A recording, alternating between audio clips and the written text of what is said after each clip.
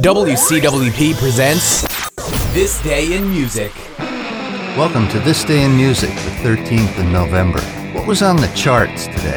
In 1961, Patsy Cline's Crazy and Solomon Burke's Just Out of My Reach first appeared.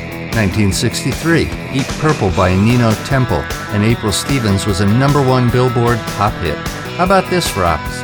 In 1965, James Brown, I Got You, I Feel Good, entered the charts, and the Sound of Music soundtrack featuring Julie Andrews was at the #1 spot. 1971, Santana's Santana 3 reached #1. 1973, Peter, Paul and Mary's In the Wind was certified gold. 1976, #1 is Rod Stewart's Tonight's the Night. In the year 2000, the Beatles released One, a compilation of their #1 tracks. And that's it for This Day in Music.